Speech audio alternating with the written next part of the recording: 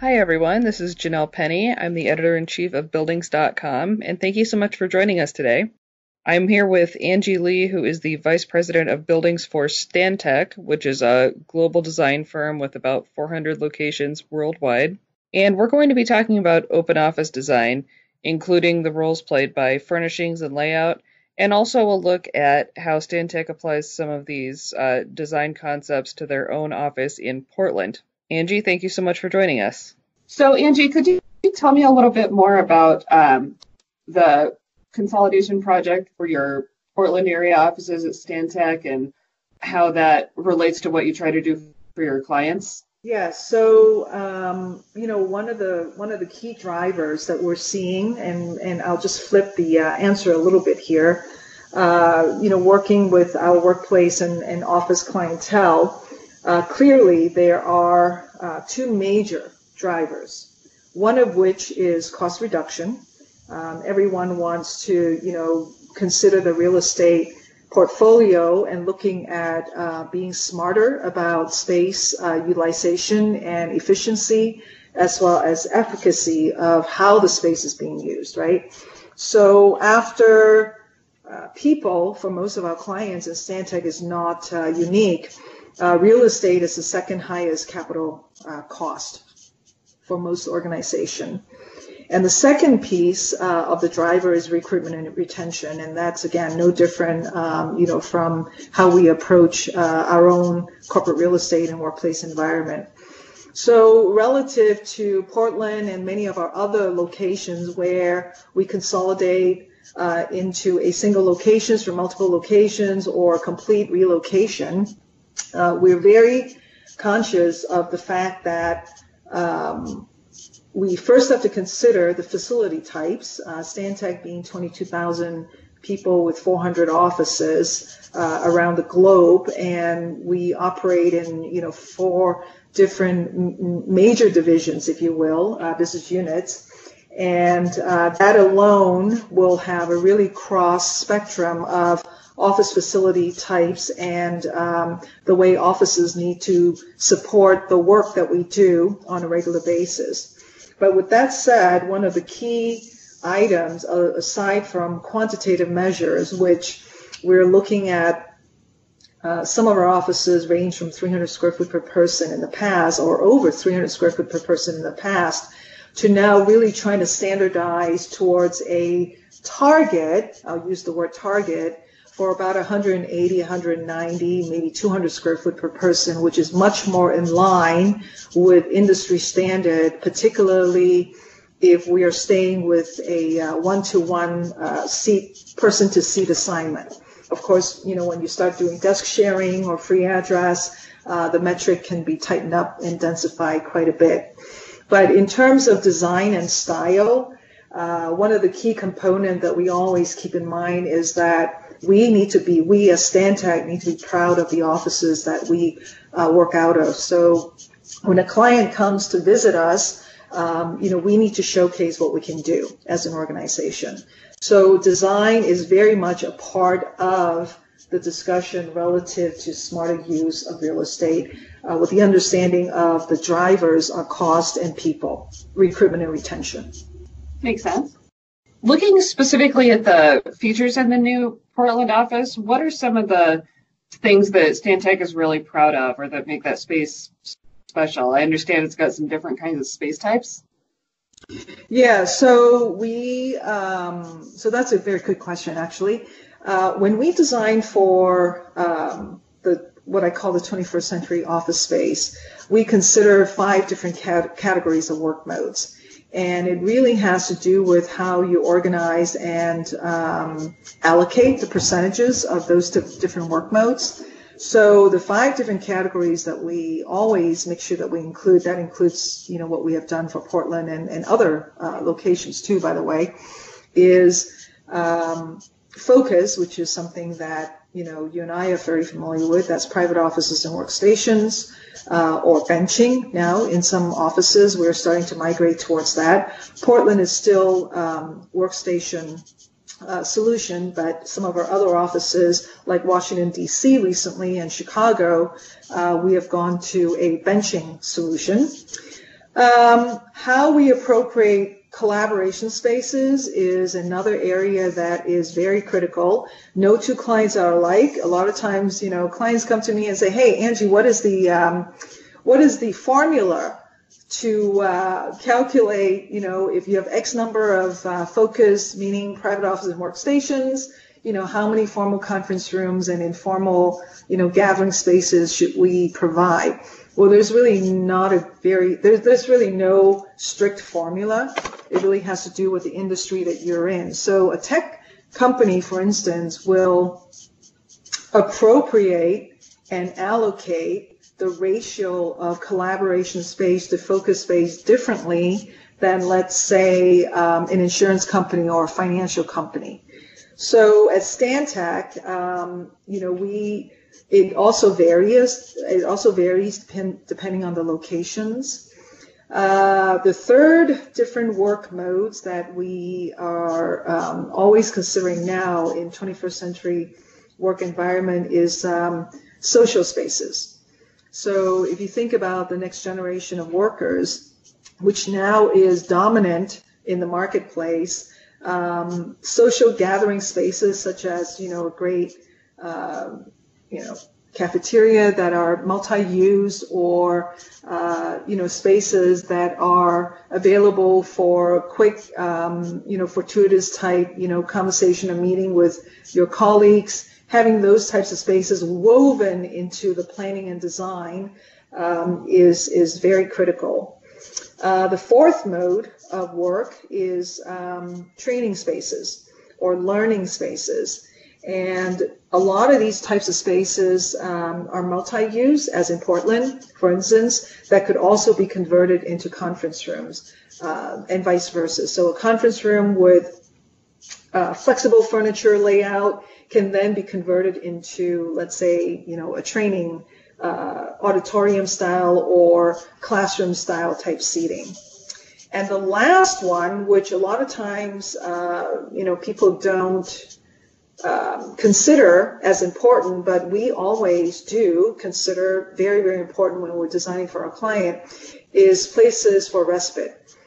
Areas where employees can go and rejuvenate, whether it's an outdoor terrace or small quiet areas that you can go and actually take a little downtime, think, or maybe even, close your eyes for a few minutes. Those are the types of choices that we make sure that we provide our employees. But having said that, one thing I want to follow up on is it really has to do with the organizational culture. As great design that we can, provide our clients relative to the different, workplace modes and work settings, if the organizational culture itself does not support employees having these types of choices, it's very, very difficult to make it successful. So it really has to do with the behavior and the management side of whether or not they are willing to walk the talk. It's very much a top-down scenario as the way that we've always seen it. So making sure that senior management or the management team or leadership team buys into the idea of giving these types of choices to employees. Does it make sense? Yeah, definitely. And I'm glad that you mentioned culture, because I'm wondering how to tell if your own office culture can support that kind of thing. How do you know what will fit in your own office? Well, I think it's even beyond our own offices. One of the things that we work with our clients at the very beginning is to have what I call a senior leadership or executive leadership visioning session. And during that session, we have a lot of different, types of activities and conversations that's, fully facilitated.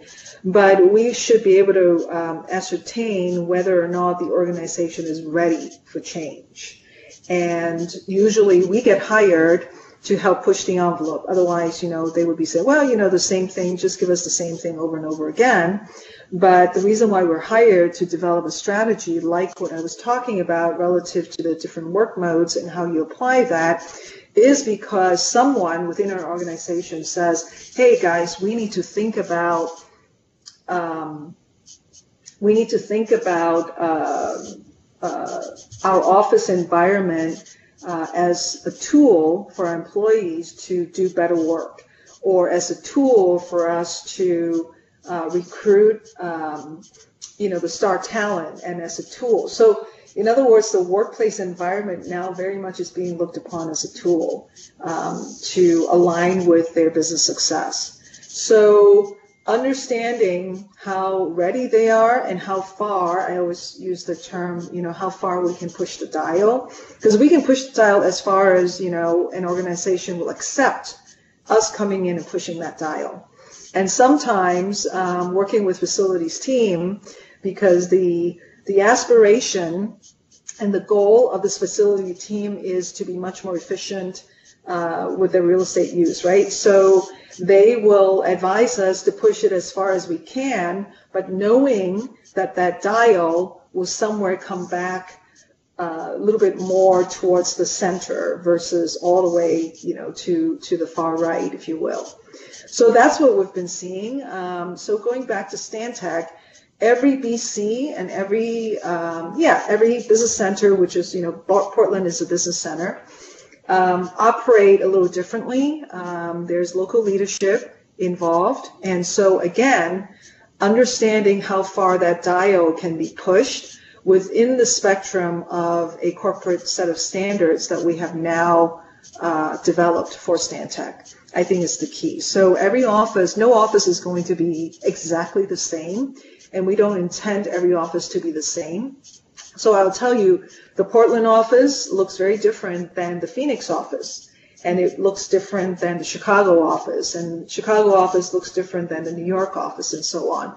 But fundamentally, our corporate real estate team have developed a set of standards that is our guideline when we roll out projects on behalf of Stantec, which is really no different than companies that we work with now, on a national basis, like the Comcast and the Marriotts and the Googles of the world, where their standards are a set of guidelines, and how we interpret that guideline based on how we need to roll that out with the input and strategy and aspiration of local leadership. Excellent. Could you tell me a little bit more about the consolidation project in Washington, D.C. with regard to some of the design strategies that you used in the open office areas, especially since you were moving to a much higher percentage of open office compared to enclosed spaces? You mean for Gartner? Yeah. Yeah, for Gartner. Well, first of all, as I had said earlier, these types of projects need to be top-down driven. And so the CEO at the time, this was CEB, Gartner actually bought them, acquired them halfway through the project. The CEO at the time had a vision of moving, knowing that, the existing space was, private office intensive, and people are not talking to each other and are not collaborating. They primarily, it's occupied by two major groups, the Gartner CB locations. It's really sales and research. So if you imagine, the salespeople operate differently than the researchers, right? Oh gosh. Mm-hmm. Yeah, but nevertheless, the CEO had a vision that, guys, we need to recruit the best people. And, Washington, D.C. being of a city where there is a war on talent, or for talent, if you will, not on talent. And so they know that they need to recruit the best of the best. And to do that, the work environment has to reflect the best state-of-the-art 21st century environment. So it was his vision that drove the project. Without somebody at the very top of the food chain saying, guys, we really need to open our minds and think about the office environment as a tool, not just for cost cutting, but also for bringing in the next generation of workers. And how do we support that? And because ultimately it will lead to the higher productivity, better performance, higher engagement, all the metrics that people like to collect. So from a design standpoint, we went from, like I said, the 70% open, 30% closed. They had multiple work standards, and we were able to go to 120 square foot private office, only one standard, and all of the open work environment are benches, and they are the 30-inch by 6-foot benching solution. The design also entails a kit of parts so that in terms of the orientation of the individual desk, they can face whichever direction they want. These are all sit-stand desks, by the way, which is very much something that to some degree employees expect now because of just the solution itself is much healthier. That sitting 8 hours a day is really not very good for you for our health. With the Gartner project, since, like you said, sales and research are so different in terms of their workloads and their needs, how were you able to maximize opportunities for productivity while also mitigating some of the aspects of open offices that people tend to complain about sometimes, like noise and just distraction? Yeah, so very good question. And so it goes back to understanding the work modes and work settings and having a variety of different choices for people to actually go to. So imagine if you're sitting in an open office, people need to have a place to go and have a private conversation or a confidential phone call or, one-on-one. So having those types of work settings available and with a culture that supports that, hey, my supervisor knows that if I'm going to sit over in the quiet room, I'm still working just because I'm not sitting at my desk, right? It's the whole culture and behavior piece. And that was part of their internal change management program. So having those types of spaces available, and I will say that most organizations tend to over-design the big conference rooms. Too many large conference rooms are not actually being utilized properly. How many times have you walked by conference rooms that are built for like 12 people and there are only 2 people in there, right? So exactly. Yeah, as a part of analyzing and developing a strategy, CED is one, and Grant Thornton is another one that we actually did a time utilization study and found that not only was 40% of their work the focused workplace was occupied, 60% of the time it's open and not utilized. Further, certain conference rooms are much more coveted than other conference rooms. And the ones that are more coveted generally are the ones that are that have windows, so daylight, people being able to look outside, versus a conference room that's stuck in the middle of the core. You shut the door and it's dark. And then conference rooms with technology is huge differentiator in today's work environment. Even the, I would say the open, informal collaboration spaces, if you have the ability for your employees to plug in and bring their laptop and plug in and share screen, it goes a long way to helping them be much more successful in collaborating. Sorry, did I answer your question? Yeah, this is helpful. What role do the different work zones play? You kind of touched on this a little bit with, having that culture that says if I'm in the focus space, I'm still working if I'm not at my desk. But what kinds of work modes do you try to account for in the Gartner project, or in any design for that matter? And what are the important roles that you try to account for? Yeah, so very good question. So I think one of the most important item is to understand how they work and what their business drivers are. So before we even start designing, one of the key element that we do during the visioning session is really understanding their work strategy, their business strategy, where they're at today, what is working, what is not working, and where they want to go in the future. So with that kind of information, and usually clients are pretty open in sharing that, we can come back with a variety of different scenarios relative to their personal space allocation, the focus spaces I talked about. Some organizations are just not ready to go 100% open plan. They just are not. And that's okay. Nobody says that, everyone has to have 100% open plan.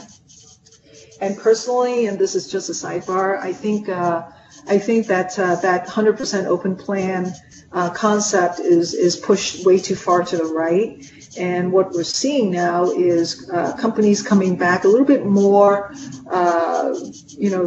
much more centralized, but that does not mean that everyone still gets an office. What it means is that there are many more allocations, or ratio is the right word, many more ratios of, I'll just use the term huddle rooms, to take over from assigning everyone a private office. And the huddle rooms, generally, when we design, we try to use the same footprint as a private office that will, let's say, the 120 that we used for Gartner, and a lot of times we use 10 by 10 too, by the way, 100 square feet. So let's just say 100 square feet is the footprint for private offices. Our huddle rooms are also 100 square feet. That will allow the facilities team to have some agility and flexibility to make changes in the future without having to, start swinging hammers and converting fixed partitions and changing footprints out.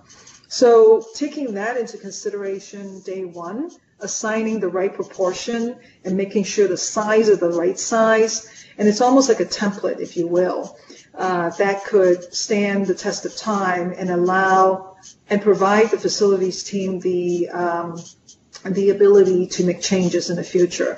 So huddle rooms are not fit out like an office, but an office could be fit out like a huddle room. So that's the conversation that we have with senior executives, whereby it allows them the opportunity to make people adjustments or changes and allocations at a later date. Great. This might seem like a silly question, but what are the consequences of not accommodating some of the work modes or zone types that we've talked about, or not building in that flexibility that you were just talking about? Yeah, so then you're going to get a lot of complaints from people that I don't have a place to go and make a private phone call, or we don't have enough spaces for us to, gather and collaborate, as a team. The other key to not having enough is proximity. So, one of my personal measurement is collaboration spaces, let's say huddle rooms or phone rooms or quiet rooms, whatever you want to call them. They need to be within your sight line. In other words, it can't be tucked around in a corner that you don't see. Generally, these are just-in-time rooms that are not reservable, especially the phone rooms are not reservable. Huddle rooms, oftentimes, our clients elect that, those can be reserved on Outlook. But it needs to be within 25 to 30 feet, no more than 40 feet away. Otherwise, it's just not going to be used if it's too far away. So there's a proximity equation as well. Absolutely. If someone's listening to this and, then looks at their own office space and sees that it's lacking in some way, like, for example, maybe it doesn't have very good support for private calls, how would someone go about implementing a new space type or support for a different work mode in a space that they already have? Are there rules of thumb that you can share, or a process that you like to go through with clients on that? Yeah, so that's a silver bullet that people always ask me. What is that ratio? What is the right magic number? We think that it has to go by case basis, and you also need to take a look at the the bricks and mortar, the footprint of the space that you're talking about as well. What is the quarter window dimension? How big is the footprint? If you're talking about, a 12, 15,000 square foot footprint, a floor, meaning, versus a 50,000 square foot footprint floor, that in and of itself requires some attention and path of travel distance, how do you circulate, all of that needs to be taken into consideration. So there isn't one, good, quick answer. However, I do know that there are products out there, not that I'm a furniture vendor, but there are products out there that is plug and play that's available on the market that resembles like a telephone booth. Like, in London they have those telephone booths that are the red booths. Mm-hmm. Something like that that's available in the market now that you can easily plug it in. It's being looked upon as furniture, so nobody has to worry about having to bring in light, or in certain cities, oh my gosh, now we have to sprinkler the thing because it's a closed environment. So there are products out there that if push comes to shove, they need to bring in 1 or 2 phone rooms without literally redesigning, replanning. There are solutions out there in the marketplace. But my advice is that's really a short-term Band-Aid kind of fix. But needing to take a look holistically, not just from the planning standpoint, but I would suggest that you actually take a couple of steps back and really understand your organizational culture and behavior and what the business vision is before you even start to do layouts and planning. Definitely. Stepping back to your comments on furnishings for a second, are there design strategies or even types of furnishings that you rely on to make sure that clients have that flexibility built in? Like, for example, do you ever use movable furnishings or movable partitions for that reason? Yeah, quite a bit. In fact,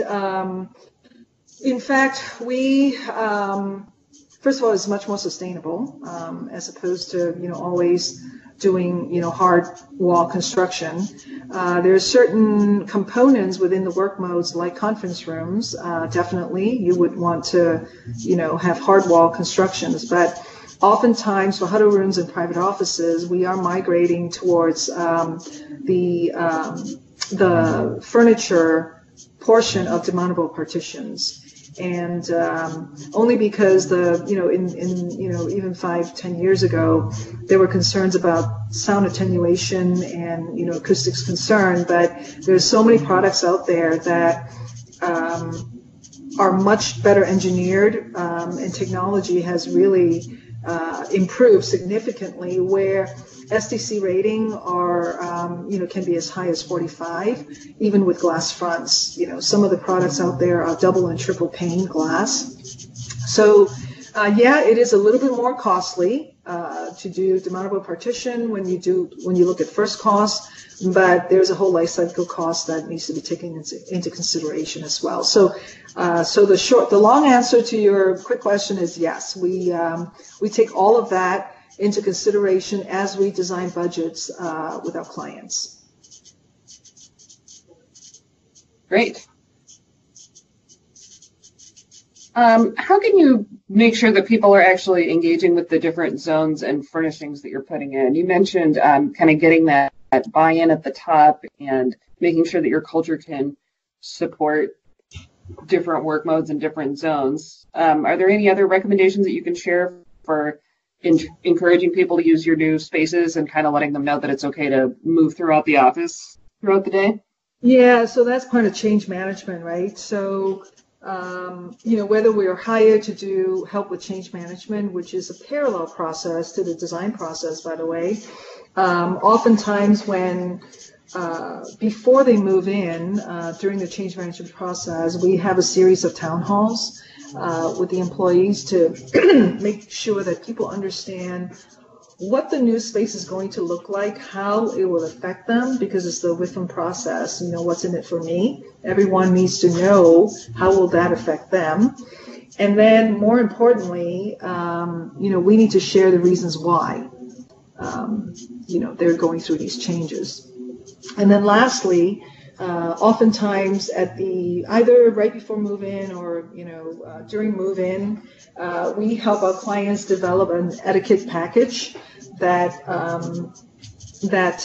explains how each of the spaces are expected to be used, so that people understand that yes, the phone rooms, for instance, the phone rooms are not reservable. It's first come, first serve, and you can't just camp there all day, kind of a thing. There's a 2-hour limit, for instance. I'm making that up, but there's certain etiquette program that we can help our clients put together before the move-in. It's partly education and partly making sure that people follow the rules, and partly for the facilities team to have something to go by when the space is being occupied.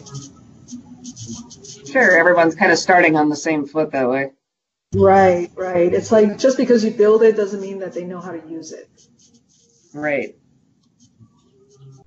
You mentioned I don't remember now if it was the Portland Stantec office or the Gartner space in Washington, D.C., but about the meeting spaces with windows and natural light being more popular.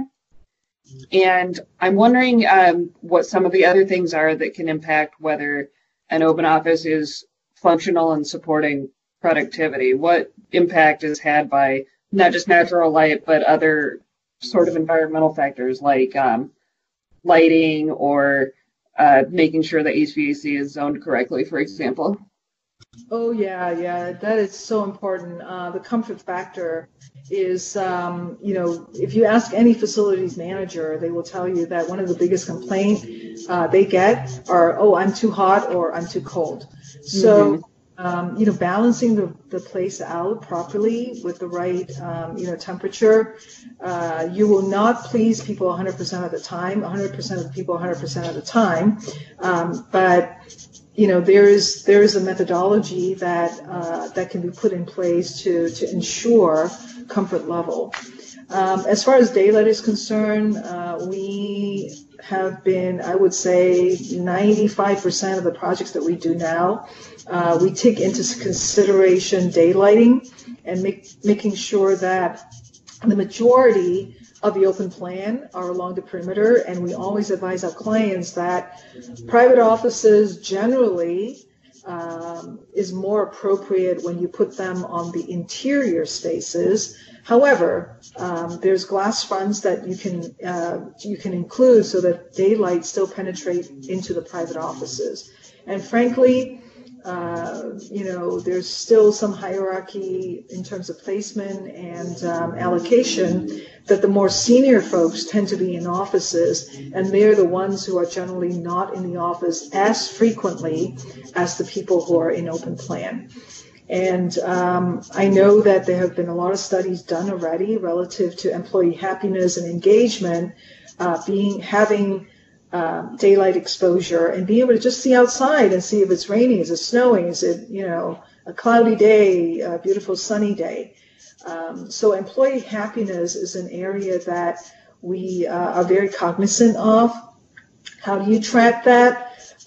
It's very, very challenging to track performance or productivity in workplace environment. However, the other thing that we've done with client is at the beginning of a workplace strategy program, we generally, along with our client, we design an employee survey. And that survey is the way that we design the survey, the questions that we ask and how we ask the questions will then be repeated 6 to 8 months after they move in. That becomes the post-occupancy evaluation.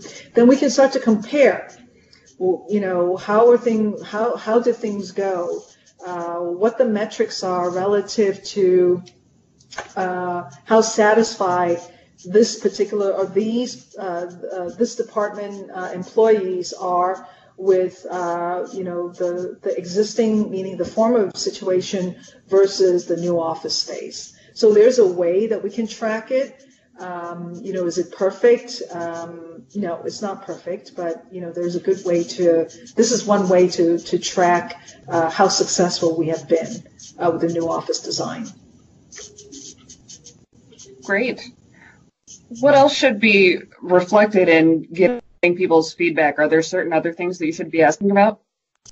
One area that we have not touched on, Janelle, is integration of technology. I am not an expert in technology, I'll be the first to tell you, but what I do know is as a part of this changing work design and strategy and environment, technology integration is first and foremost that we will bring up with our client. And again, depending on their appetite and, how much they want to push that envelope.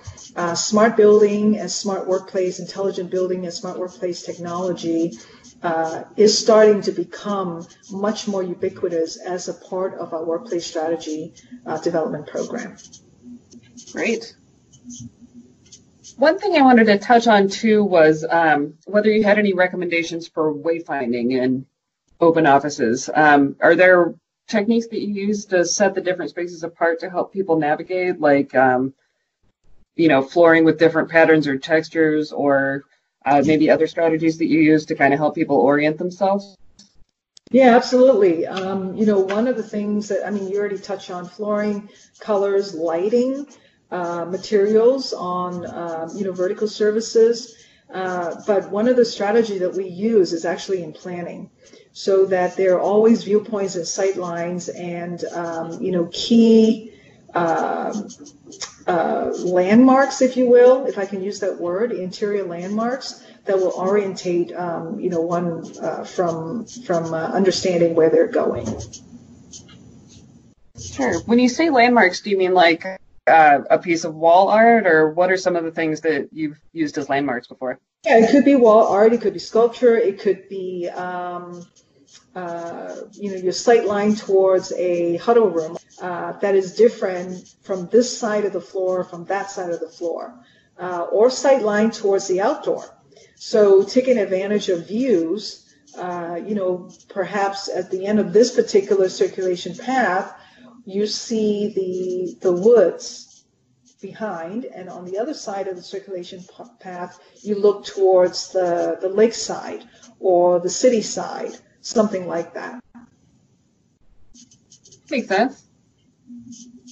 We've talked about a lot of different aspects of office design today, but are there any takeaways that you would really wish that facilities managers and building owners would take away from this podcast when they're looking at their own offices, whether that's an open office design or a more traditional design with more closed space? Good question. And I guess the initial reaction I have from your question is it depends on where they're coming from. So if it's a very dated office environment that has not been touched for 20 years, there's a lot of improvement that you can do immediately without making big changes. I think that let me just rephrase this. When you think about office design, there is so much talk about open plan and benching. And I would just say to our facilities managers that one size doesn't fit all, and benching may or may not be the right solution for your organization. And also keeping in mind that if it's a big corporation, you have various departments that work differently.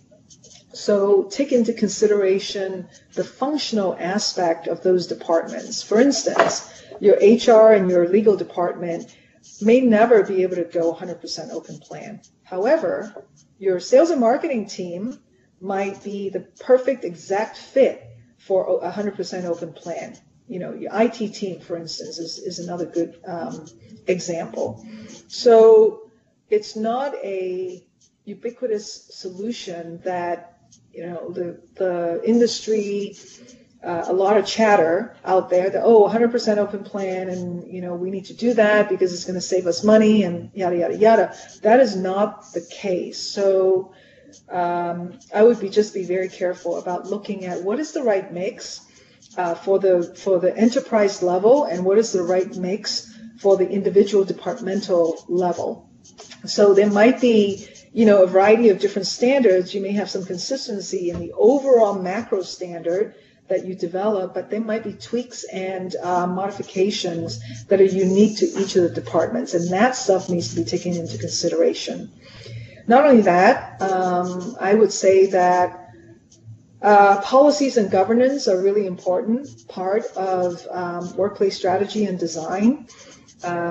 Generally, we still think about 1-to-1, butts to seat ratio, but there are certain instances where you can start to look at a desk sharing or hoteling, or in some cases a free address sort of application, whereby it's really a win-win. You save on real estate, but yet on the other hand, you give your employees more flexibility and the ability to control their daily work hours, if you will. They may decide to work from home 1 day a week or a couple days a week and desk share with somebody else within the department. So those are the types of policies that really should be a part of this conversation and not just bricks and mortar design and planning. Great. And is there anything that I haven't asked about? I know we've covered seemingly every aspect of office design, but is there anything that I haven't asked about that you think I should have, or anything else you'd like to add or make sure people know? We touched on change management a little bit, and any organization that's embarking on a new workplace design, whether it's slight modification or a enterprise level workplace strategy, like the one that we're working with a major client right now outside Boston. Change management needs to be woven into the conversation, whether you do it internally within their own organization, or you hire Stantec to help with change management. Just be sure that we don't forget that, because designing spaces, you're getting the space ready for the people, but change management is getting your people ready for the space, and the two needs to go hand in hand. Definitely. Awesome. Well, Angie, thank you so much for joining me today. This has been really illuminating, and I appreciate you joining us to talk about office design. No problem. Happy to. It's my favorite subject. Great. Glad to hear it. Thanks again to Angie Lee from Stantec for joining me today.